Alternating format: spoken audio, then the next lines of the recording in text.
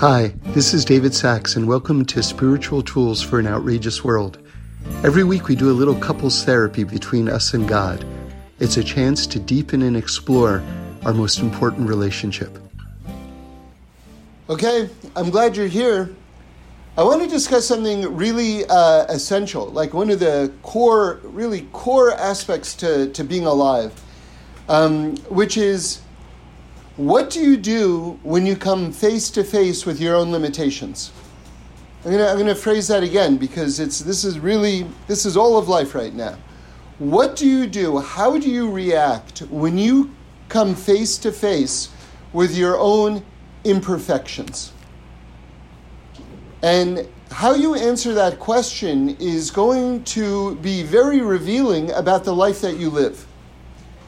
And I would tell you that most people, when they confront their own imperfection, when they confront their own limitation, what they do is they want to escape. They don't want to encounter their limitedness. And that escape can take many, many different forms.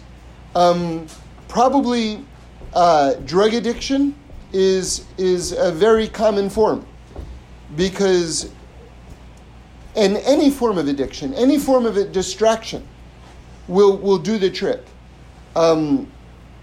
Eating can be the most wonderful thing in the world, but it can also be a form of escapism. I don't know if you ever saw this written. This is such a complex little tidbit, but have you ever seen the words "food is love"? You know, when you eat food and you get such pleasure from the food, there's this instantaneous form of pleasure and acceptance. And sometimes food can be a great escape. People can abuse eating. Smoking marijuana, it's an instant escape. All sorts of things. All sorts of things can provide that way out of confronting your own limitation and working through it. Let's go deeper.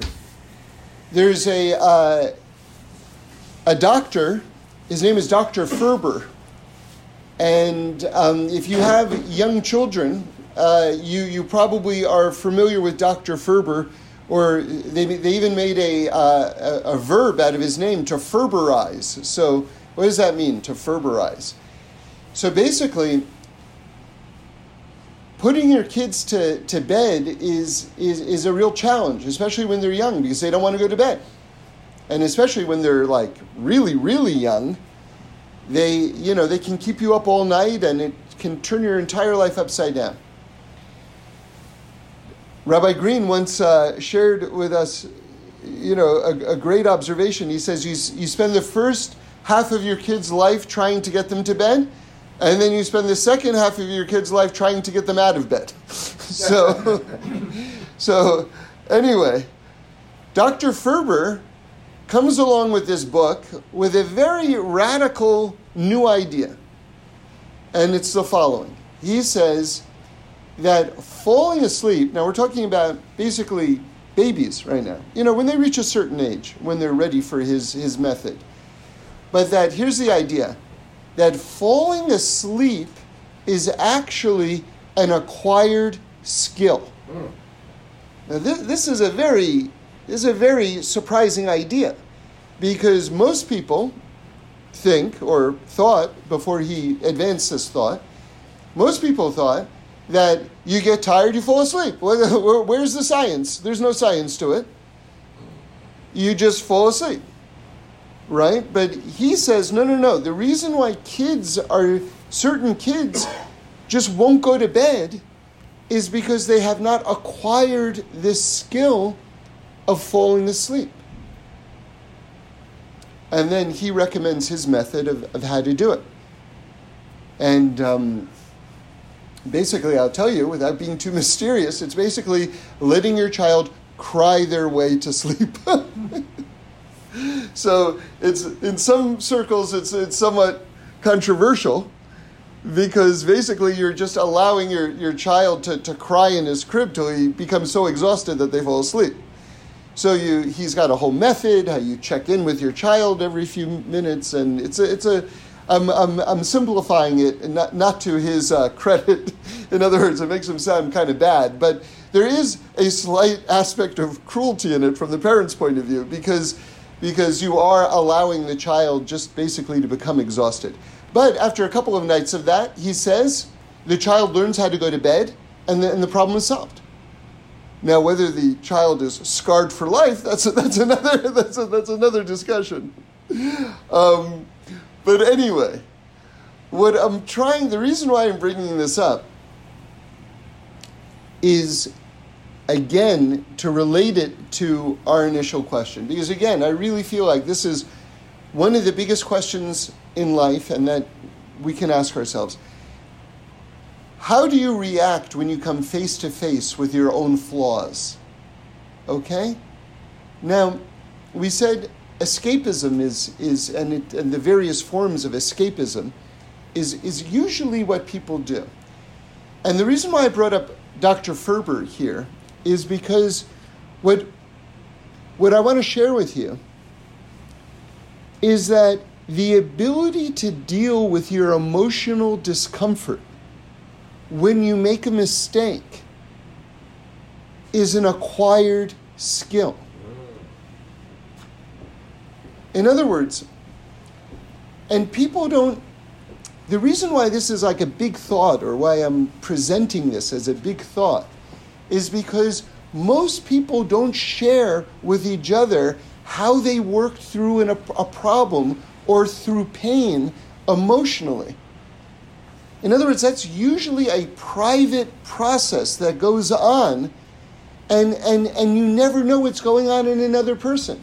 In other words, you never know that this other person experiences horrible pain, something that you usually would run from, but they worked through it, and they were able to go, okay, now I have a tolerance for this. Now I know what to do with myself next time this happens, so I don't have to go and get drunk for 3 days, right? To dull the pain, to try to blot it out of my mind. And since no one is really sharing with each other how it is that they actually get through this process, which all of us go through, the rest of us think, oh, it's like falling asleep. You get tired, you fall asleep. Where's the science? But there might be a science actually to it. It might be an acquired skill, just like falling asleep is an acquired skill, but you'd never have thought of that before Dr. Ferber advanced that thesis. So too, I'm telling you that there's another thing that we just assume is automatic, and that we're the only ones who are confronted with this problem because we have not acquired the skill yet of how to work through the emotional pain that comes when we confront our own limitations. And one must acquire this skill if one is going to be a real adult.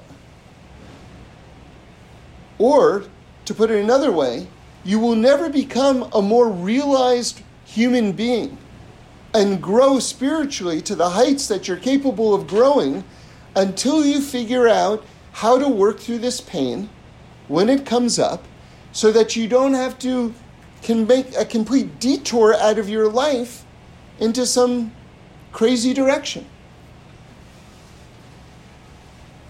And it's hard. It's hard to confront the pain. And you have to allow yourself to grieve over it. Like, wow, that really hurts. Wow, bless you. Wow, I'm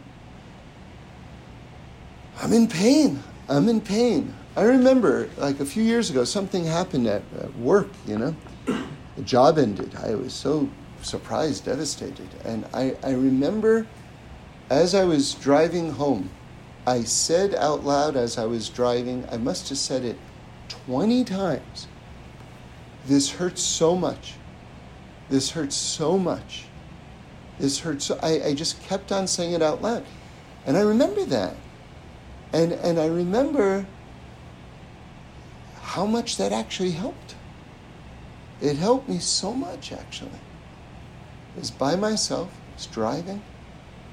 I was able to just kind of get this furnace of emotions that was like on fire inside of me. I was able to kind of get it out. And so I didn't have to run for some sort of like chemical distraction. Because I was able to actually kind of get it out. It's just one small example, but I'm sharing with you, something personal here.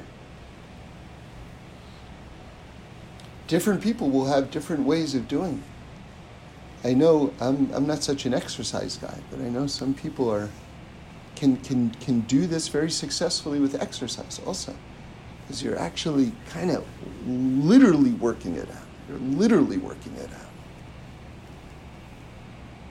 So with this in mind, I want to relate this to a more classic Torah theme.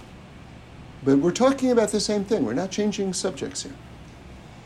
So we have these two tectonic archetypes, right? One is Yosef HaTzadik, the one who doesn't do anything wrong, right? The amazing holy person who just somehow gets it right. Even through all the troubles, his brothers sell him into slavery. They want to kill him. He's made a slave. They frame him. He's then sent to prison. And this is over a period of 22 years. And then he rises to the top of the Egyptian ancient empire. I mean, school kids today are still learning about this empire that he was running. That's how massive and historic and just unprecedented it was. What a life.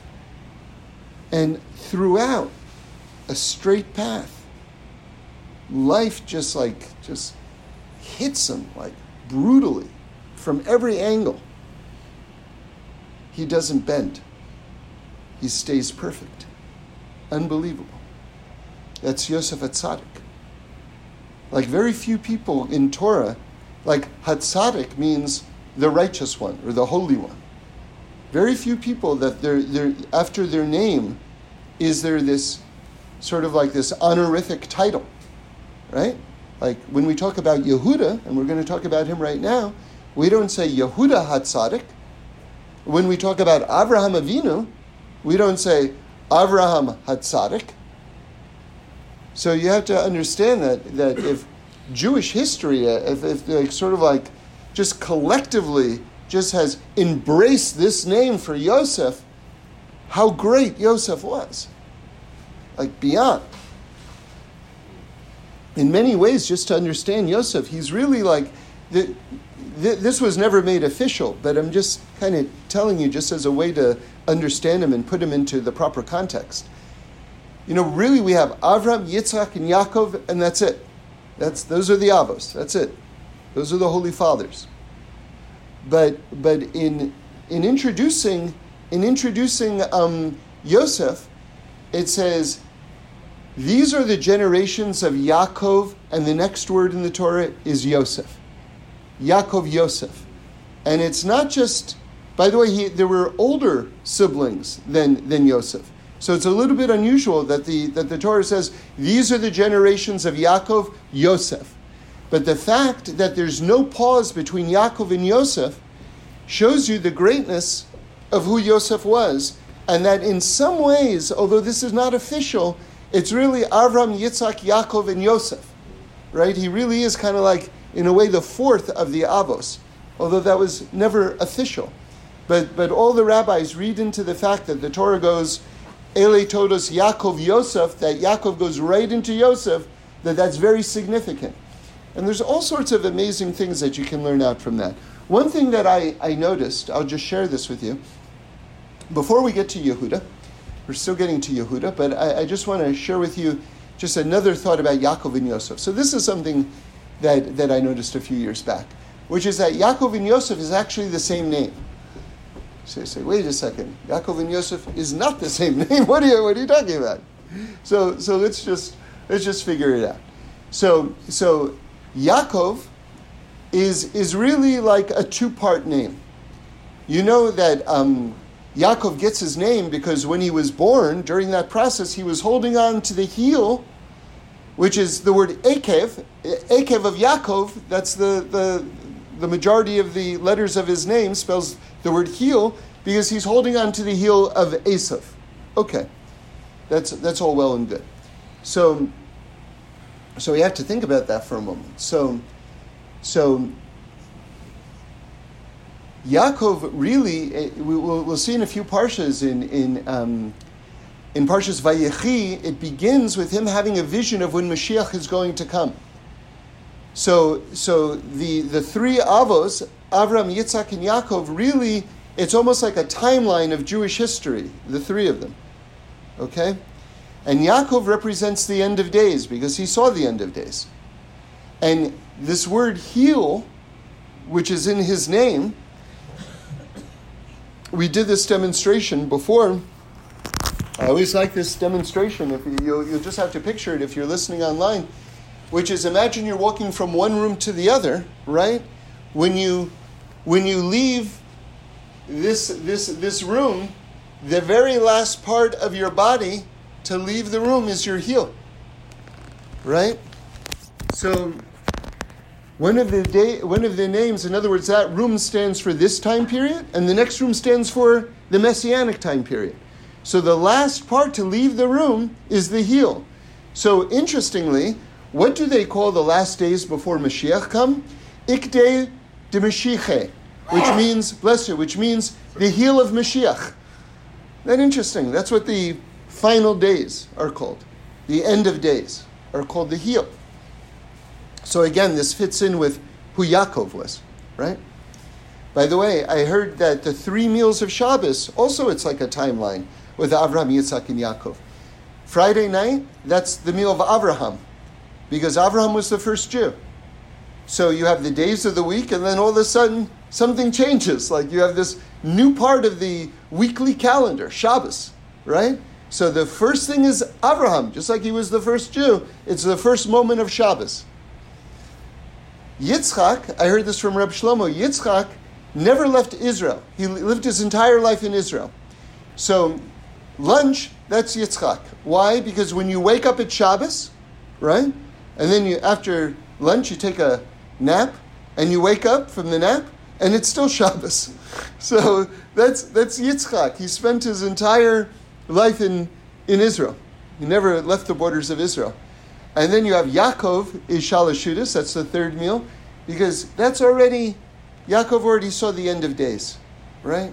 And Shalashudas, all the Rebbes say that Shalashudas is the holiest time of Shabbos. It's like the pinnacle of it. And Yaakov is considered the choice of the Avos, the holiest of the Avos. Anyway, so it's not just that Yaakov stands for the end of days. And I'll tell you one more thought, just while we're talking about this word heel and the word Yaakov. Rabbi Wolfson brings us a very, very, very interesting thought, that the last generation before Mashiach comes will also be like the heel. And what's the connection? Not just that it's the end, right? Okay, that's a simple connection, but let's go deeper. The heel is the most physically insensitive part of the body. Now, you think about the wisdom of God, that God made it that way. Can you imagine if God put your eyeball on your foot, on the bottom of your foot, you're walking on your eyeballs? Right? Or your tongue is very sensitive. Can you imagine if you put your tongue on the bottom of your foot? Stepping on your, you'd be in constant pain. But the most insensitive part to pain is on the bottom of your foot. Like there are little things like this we don't we just take for granted. We don't think about how divinely constructed the human being is. So just like the heel is physically insensitive, Rabbi Wolfson says the last generation before Mashiach comes is going to be spiritually insensitive. So when you look around and you see all sorts of atheism, and you see all sorts of assimilation, and you see all sorts of, people who are not affiliated, this actually makes sense. Because this is the heel. This generation is the heel. Very, very spiritually kind of closed off. Right? At the same time, though, they're the emissaries of the transition. So the ability, if you can open up the hearts, the potential that's there is off the charts, right? But it's really, you're playing with extremes. Okay, so we only have the first part of Yaakov's name in terms of being the heel. There's another part of Yaakov's name. It's not just Akev, it's the letter Yud attached to Akev.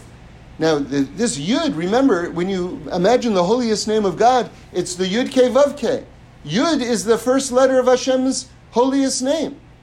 So what you see in Yaakov is not just the bottom, like we've been talking about right now, but what you see is the bottom connected all the way to the top. That's the Yud of the Yud Kei Vav Kei. So you see how it goes from the top all the way down to the bottom. This is the greatness of Yaakov. Now, I told you, we started off this whole thought by telling you that Yaakov and Yosef have the same name. How do you see it? Well, Yosef, his name also begins with the letter Yud. Right? So again, that's all the way to the top. And then if you rearrange the last three letters of Yosef's name, it spells the word Sof, which means end. So just like Yaakov, it's going from the Yud, which is on the top, to the Ekev, which is the heel, which is all the way on the bottom. So too Yosef starts with the Yud, which is the top, and it goes all the way down to the Sof, all the way down to the end. And it says Yaakov gave over everything to Yosef. And you see their end parts in very striking ways. And we'll just do this, and then we're going to get to Yehuda. Listen to this. See, almost the opposite reactions to Egyptian enslavement, but same idea. So what are the things? When Yaakov goes down into Egypt, before he dies, he says, you got to get me out of here. Don't keep me in Egypt. Get me to Moras HaMachpelah, which is the cave of the patriarchs, where Adam and Eve are buried, where Avram and Sarah are buried, where Rivka and Yitzchak are buried, where Yaakov and Leah are buried, right? As well as the head of Esav, right? According to the Medrash. So the Zohar says that that cave of the patriarchs, that's the entrance to the Garden of Eden. So you have Yaakov going from Egypt to the Garden of Eden. He's sort of like blazing a trail for the entire Jewish people to go from Egypt to redemption. Okay? Remember, Yaakov's name is also Yisrael, Israel. So whatever's happening to Yaakov, it's representative of everything that's happening to the Jewish people, because his name is Israel as well. Okay. So how does Yosef react to the coming Egyptian slavery? Yaakov is like, get me out of here immediately. Yosef says, keep me here till the end, to the Sof. And then when you leave, there's a Redeemer that's going to come. And then when you leave Egypt, take my bones, but keep me here with you till the end. And I'll stay with you till the end, and then I'll leave with you. Another version of the end. With Yaakov, we have the ultimate end. We have the connection to the end of days, to the Garden of Eden, right? With Yosef, it's a little more targeted, a little more in the here and now. As long as you're in Egypt, right? I'm with you. And remember, Reb Shlomo said something very interesting, because you see something, again, extraordinary about Yosef's life. When Yosef was in Egypt, you ready for this? He was the only Jew in exile.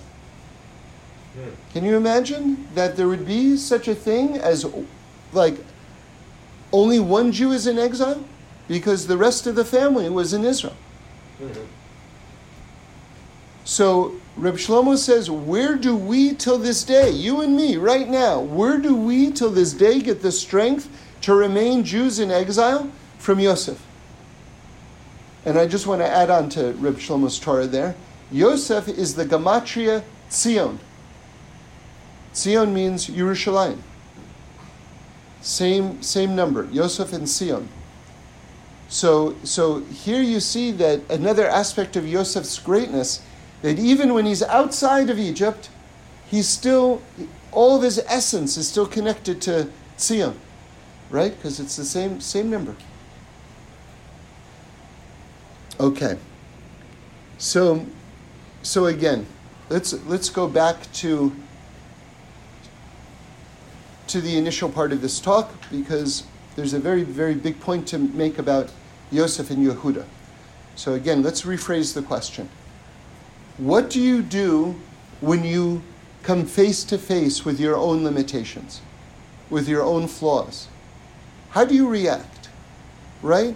Do you work through the pain, or do you jump at an opportunity to escape the pain through drugs, through some weird form of entertainment, through whatever it is, so that you don't have to work through the pain? Now I want to tell you something, and this is a very big idea, very, very big idea right now. I learned this from my father. And he was a psychologist, and he did lots of different forms of psychology, and he worked with drug addicts, recovering drug addicts, things like this. And he told me something that really made a giant impression, and I'm sharing it with you. Because I never saw this written anywhere. Not that I've read so much on the topic, but here's the thought. He was telling me about someone who started using drugs when they were 13. Again, to escape the pain. Right? They stopped, I don't know at what age, let's say they stopped at age 30. Okay? So when they stopped at age 30, he said to me, this person who's 30 years old, you look at them, they look like a 30-year-old, right? This person, emotionally, is 13 years old. Because when one doesn't allow themselves to acquire this skill, right? Remember the Ferber method. Like people think that, you get tired and you fall asleep. Ferber said, no. It's a skill to know how to fall asleep. If one doesn't acquire the skill of learning how to work through emotional pain, they don't emotionally mature. So if a 13-year-old, to escape the turmoil, and I'm being very sympathetic. I mean, it's hard to acquire this skill, by the way. I'm not, God forbid, I'm not being judgmental or slighting the person who doesn't know how to do it. Oftentimes they call this self-medicating, by the way. That's a very, popular term. The 13-year-old who doesn't learn this skill, even though his body ages to 14, to 15, to 18, to 25, to 30, stays a 13-year-old on an emotional level. Until a person figures out how to deal with their emotional pain and any trauma that happened to them in life, they stay emotionally arrested.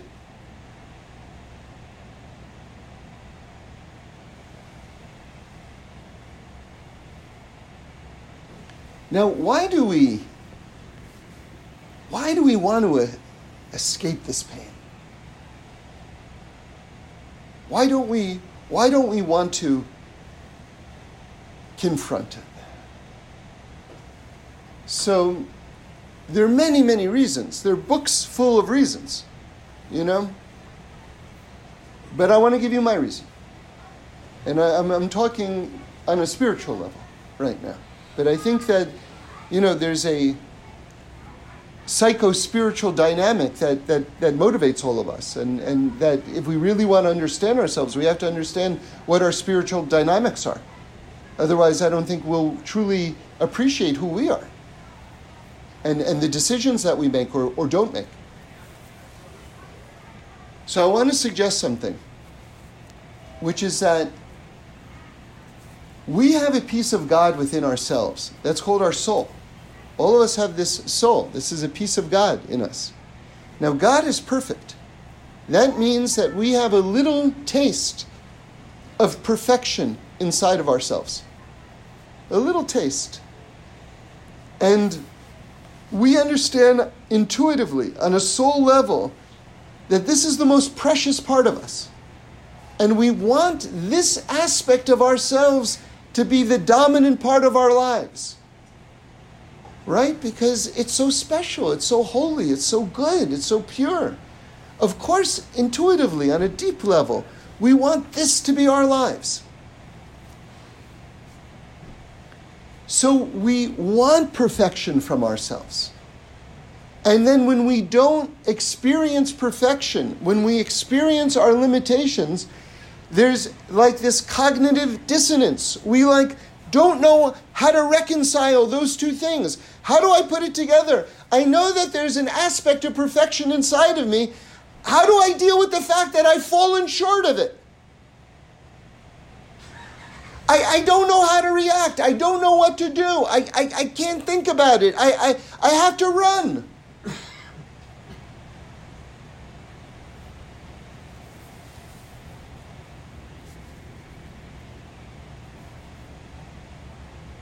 In other words, what I'm saying is that this desire for perfection is not coming necessarily from an ego maniacal place. Oh, look at me, I'm so great, I'm so perfect. It doesn't have to be coming from that place in order for it to be real inside of us. It can be coming from a very pure, holy place, actually. We don't want to fall short. Okay, so now we're ready for Yehuda. Now Yehuda, again, we've got two giant archetypes among the brothers. We've got Yosef HaTzadik, who never makes a mistake. And then we have Yehuda, who makes mistakes. He makes mistakes, but he does tshuva. He fixes it. He finds out what it is that he did wrong, and he makes himself better. He corrects it. He works with it. He acknowledges his failing, and then he makes himself better. Now here's my question. Because when I learned this, maybe it was one of the greatest days of my life. When Reb Shlomo pointed out the fact that who do you think Mashiach comes from? Yosef, the one who never makes mistakes? Or Yehuda, the one who does make mistakes and fixes them? Who do you think Mashiach comes from? The ultimate Redeemer. And the answer, and when you hear this, it's like you can't stop loving Torah, you can't stop loving God. Because the answer is Yehuda. Mashiach comes from Yehuda, the one who makes mistakes. But the one who confronts it and deals with it and fixes it and comes back.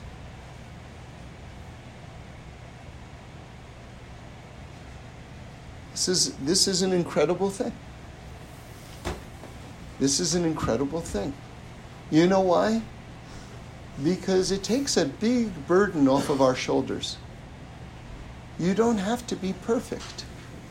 God didn't make you perfect.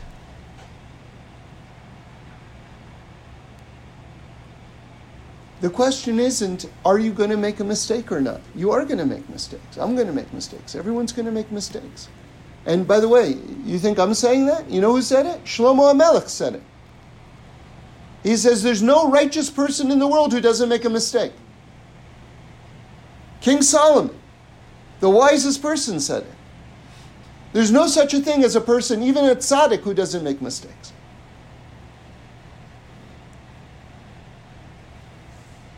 Or a mistake.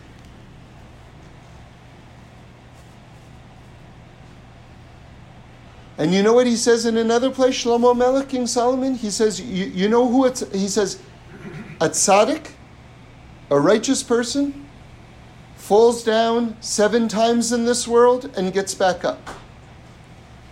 Now, that is an amazing definition of the word tzaddik. Because if you ask me what a tzaddik is, I would tell you a tzaddik is someone who never makes a mistake. Like Yosef a tzaddik. But Shlomo HaMelech is giving a radically different definition. He's saying it's someone who falls down 7 times. Remember, 7 is the number for this world. Like the world's created in 7 days. So 7 can mean all the time, by the way. It doesn't just mean 7 times. It can mean all the time. A tzaddik is someone who falls down 7 times and gets back up. You know what that means? That means the definition of a tzaddik, according to King Solomon, is not, did you make a mistake? It's, did you get back up? And if you got back up, even after your 7th mistake, whatever that means, then you're a tzaddik.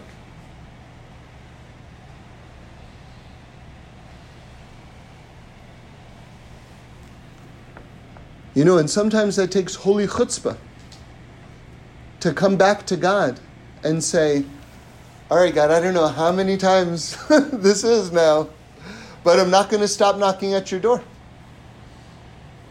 I'm not going to stop. I'm not going to stop. And I know I messed up, and I know I messed up again, and I know I said I wasn't going to mess up again, and I know I still messed up, and I know I should be too embarrassed to stand up and come back, but I'm not stop knocking at your door, God. I'm just not going to stop. That person who was just talking a second ago, that's a tzaddik.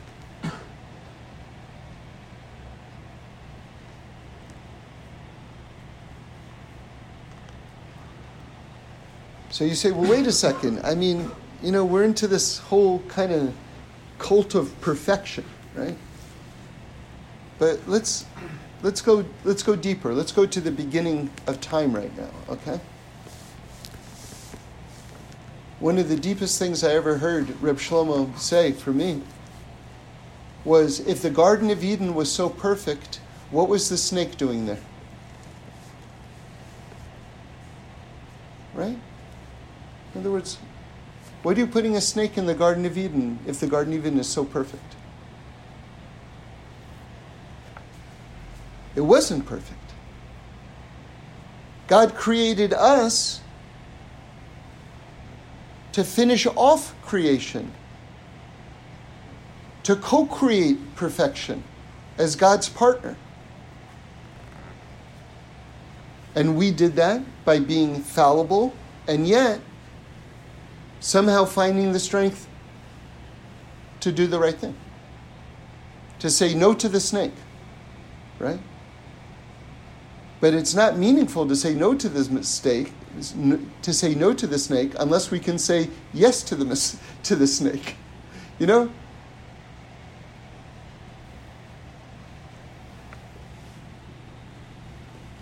That's the deeper meaning, as I understand it, between the fact that Nachash, which means snake, is the same gematria as Mashiach. Can you imagine? Like, it sounds like two opposites. How can the word Nachash, which means snake, which is the source of all evil, be the same gematria as Mashiach, the ultimate Redeemer? What does that mean? It means when we harness the power of the snake, meaning to say, when we use our free choice to say no to the snake, that's Mashiach. then we bring Mashiach energy into the world.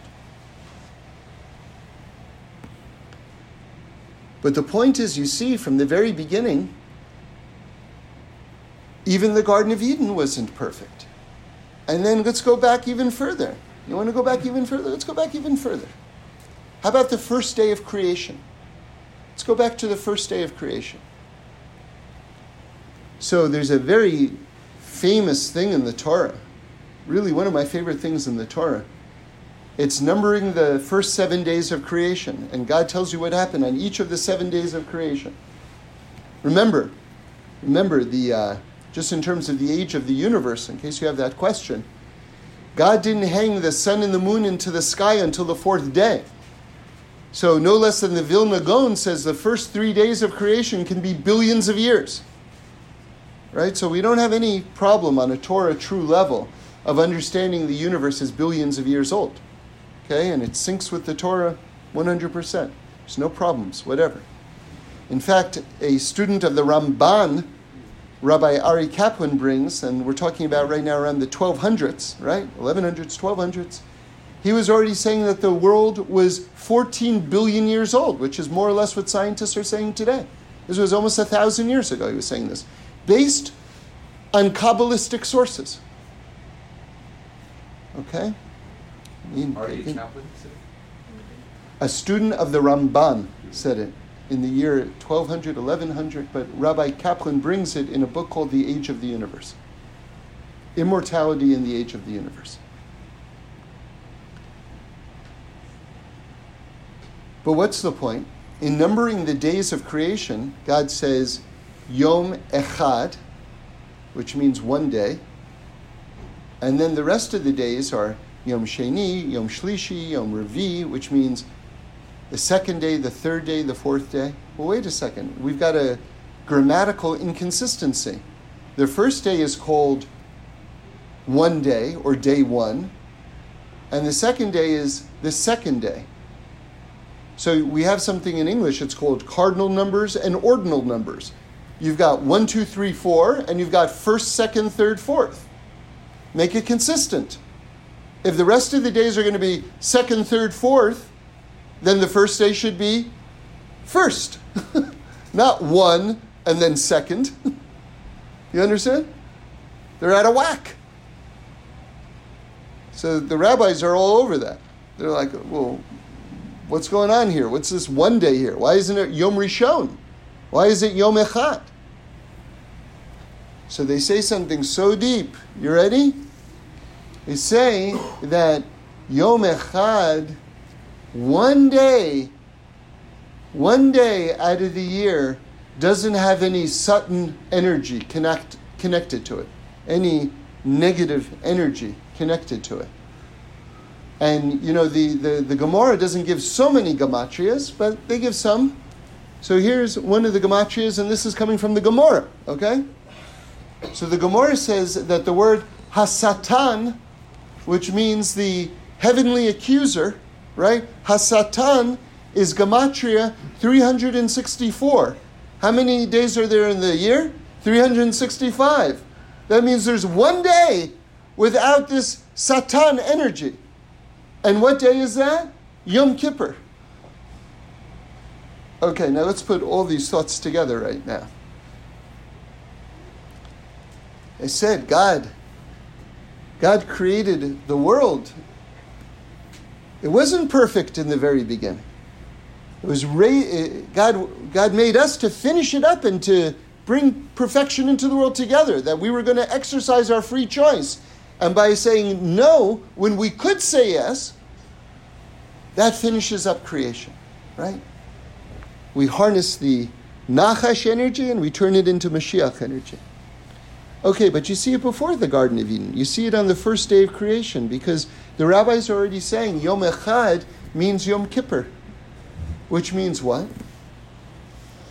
Which means from the very first day of creation. Remember, human beings are created on the 6th day. On the very first day of creation, God is already making Yom Kippur. What do we need Yom Kippur for? To atone for our mistakes.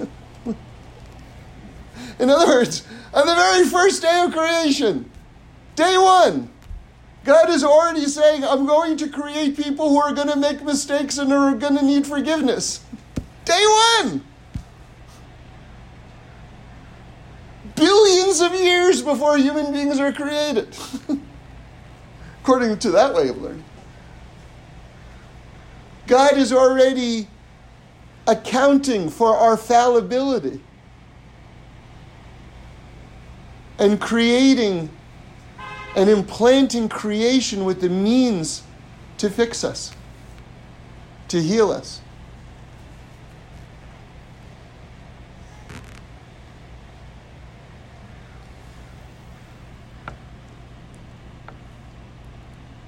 You know, this time of year, when we're learning about Yehuda and Yosef, we could really be learning about them any time during the year. But the greatness of Yehuda, the greatness of falling down, and I mean, he did more than fall down. He basically was on the verge of ruining everything.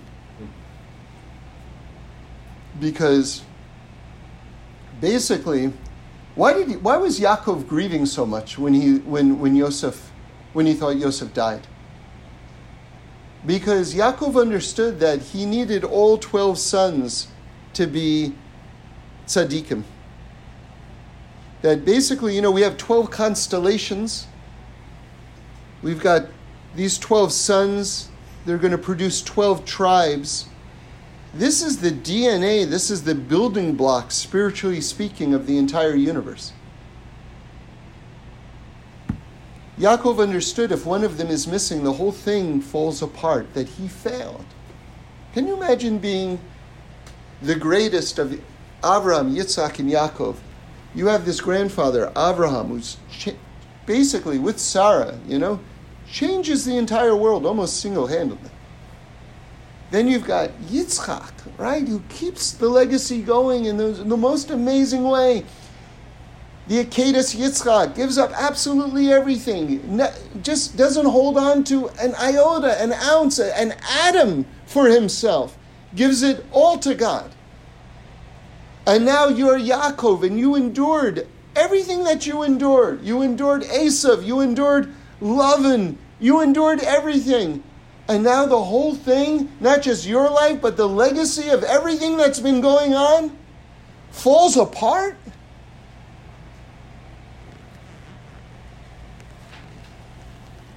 There's an amazing Rashi that says that the brothers turned to Yehuda. We're talking about Yehuda. Turned to Yehuda and said to him, if you had told us not to sell Yosef, we would have listened to you. Why didn't you tell us? Why didn't you tell us not to do it?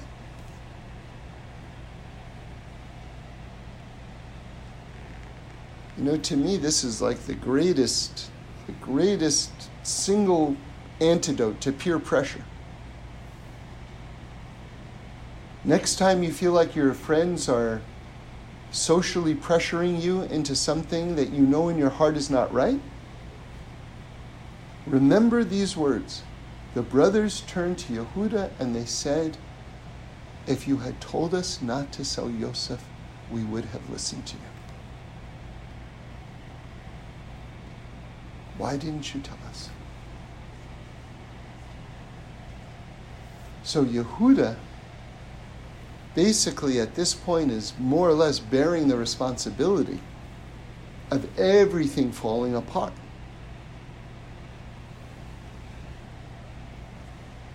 Because if Yehuda had stood up and been the prince that he was, been the king that he was, because the kingly line comes from Yehuda, if he had been the king that he was and had asserted himself a little bit more, Yosef wouldn't have been sold. And Yaakov wouldn't be in this existential dilemma of feeling as though everything had fallen apart.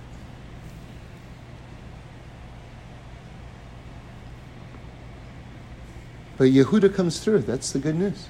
That's the amazing thing. Yehuda finds a way to get back up and to save the day. Yehuda saves the day. And you talk about confronting your limitations, right? Yehuda does it, works through it, and rises. So again, why are we reading this story this time of year? So I want to suggest the following. This is the time of year when the nights are the longest. You know, nighttime usually is associated with what we lack. You know, nighttime can get very, very lonely, can get very, very sad. You know, in writing we have, when a character reaches his low point, there's a phrase in writing called that the character goes through the dark night of the soul. Right? That is, night symbolizes your emotional and spiritual bottom. You hit bottom, that's night. So we're learning about Yehuda during the longest nights right now. And you want to hear something interesting? Every month, Kabbalistically, has a different fixing. Like, for instance, Tammuz, the fixing is the eyes. You have to fix the eyes. That's the time when the spies went out to spy out the land. So it makes sense that would be the fixing of the eyes, Tammuz. Av is the fixing of the ears. You know, that's when the spies came back and they gave their report, their negative report, the Lashon Hara that we listened to. So it makes sense that Av would be the fixing of the ears, right? Every month has a different fixing. Kislev, where we are right now with the darkest nights, you know what the fixing for Kislev is? Sleep. Isn't that interesting? It's the time when we fix sleep. So what does it mean to fix sleep? I can't give you the official answer, but I'll just tell you what I'm thinking on the subject. I think that maybe you could say there are two types of sleep. One kind of sleep is, I give up. I'm going to sleep. I can't deal with it anymore. I give up. I'm going to sleep. That's one type of sleep. That's a type of sleep that needs fixing, maybe. You know, there's another type of sleep. I always like these words from Shakespeare. To sleep, perchance to dream. Right? That's another type of sleep, where you use the opportunity to recharge your battery, to recharge your soul, and you go, okay, I'm maxed out right now, but I'm going to go to sleep in order to have more energy so that I can really attack the problem fresh in the morning. And get up early, like the Shulchan Aruch says, I'm going to rise out of bed like a lion. Right? That's halacha, by the way, guys. You have to get out of bed in the morning like a lion. It's on the first page of Shulchan Aruch, the Code of Jewish Law.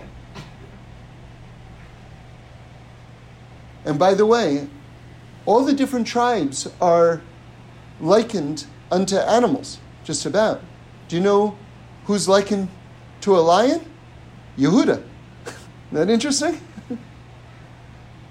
Right? This is the person who doesn't give up. That means the act of waking up out of bed is an act of not giving up. For many people, it's very hard to get out of bed in the morning. I have a tremendous, if you know people like this, you understand this is not a joke. This is depression. And getting out of bed in the morning is an act of tremendous courage and bravery to be able to face another day. It's not a small thing at all. These are quiet heroes among us.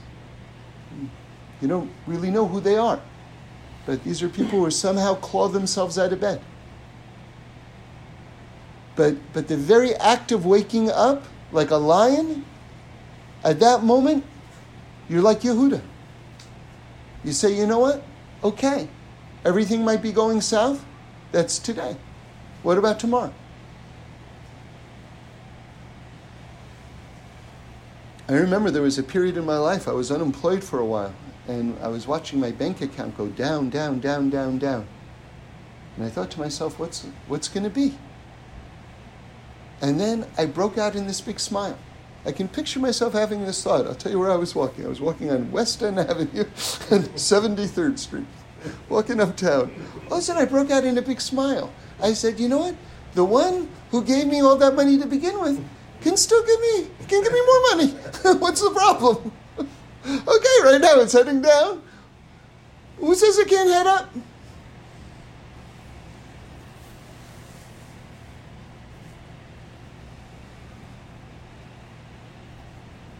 And this is also the time of year, during these long nights of Hanukkah.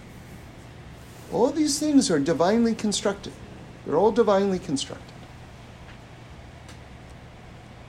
The light and the darkness, right?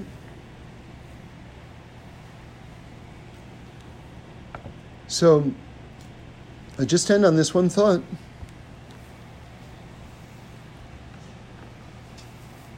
We have this concept of Hiddur mitzvah, which means the beautification of a mitzvah.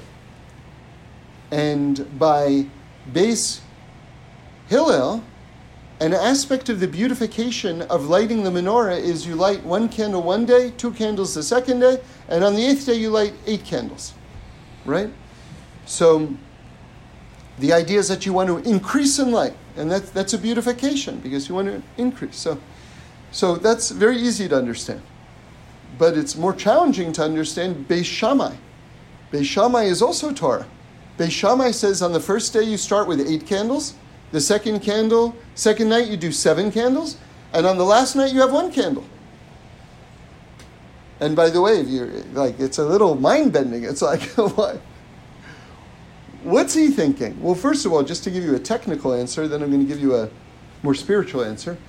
To give you a technical answer, he's aligning the order of the candles with the offerings that we bring on Sukkot.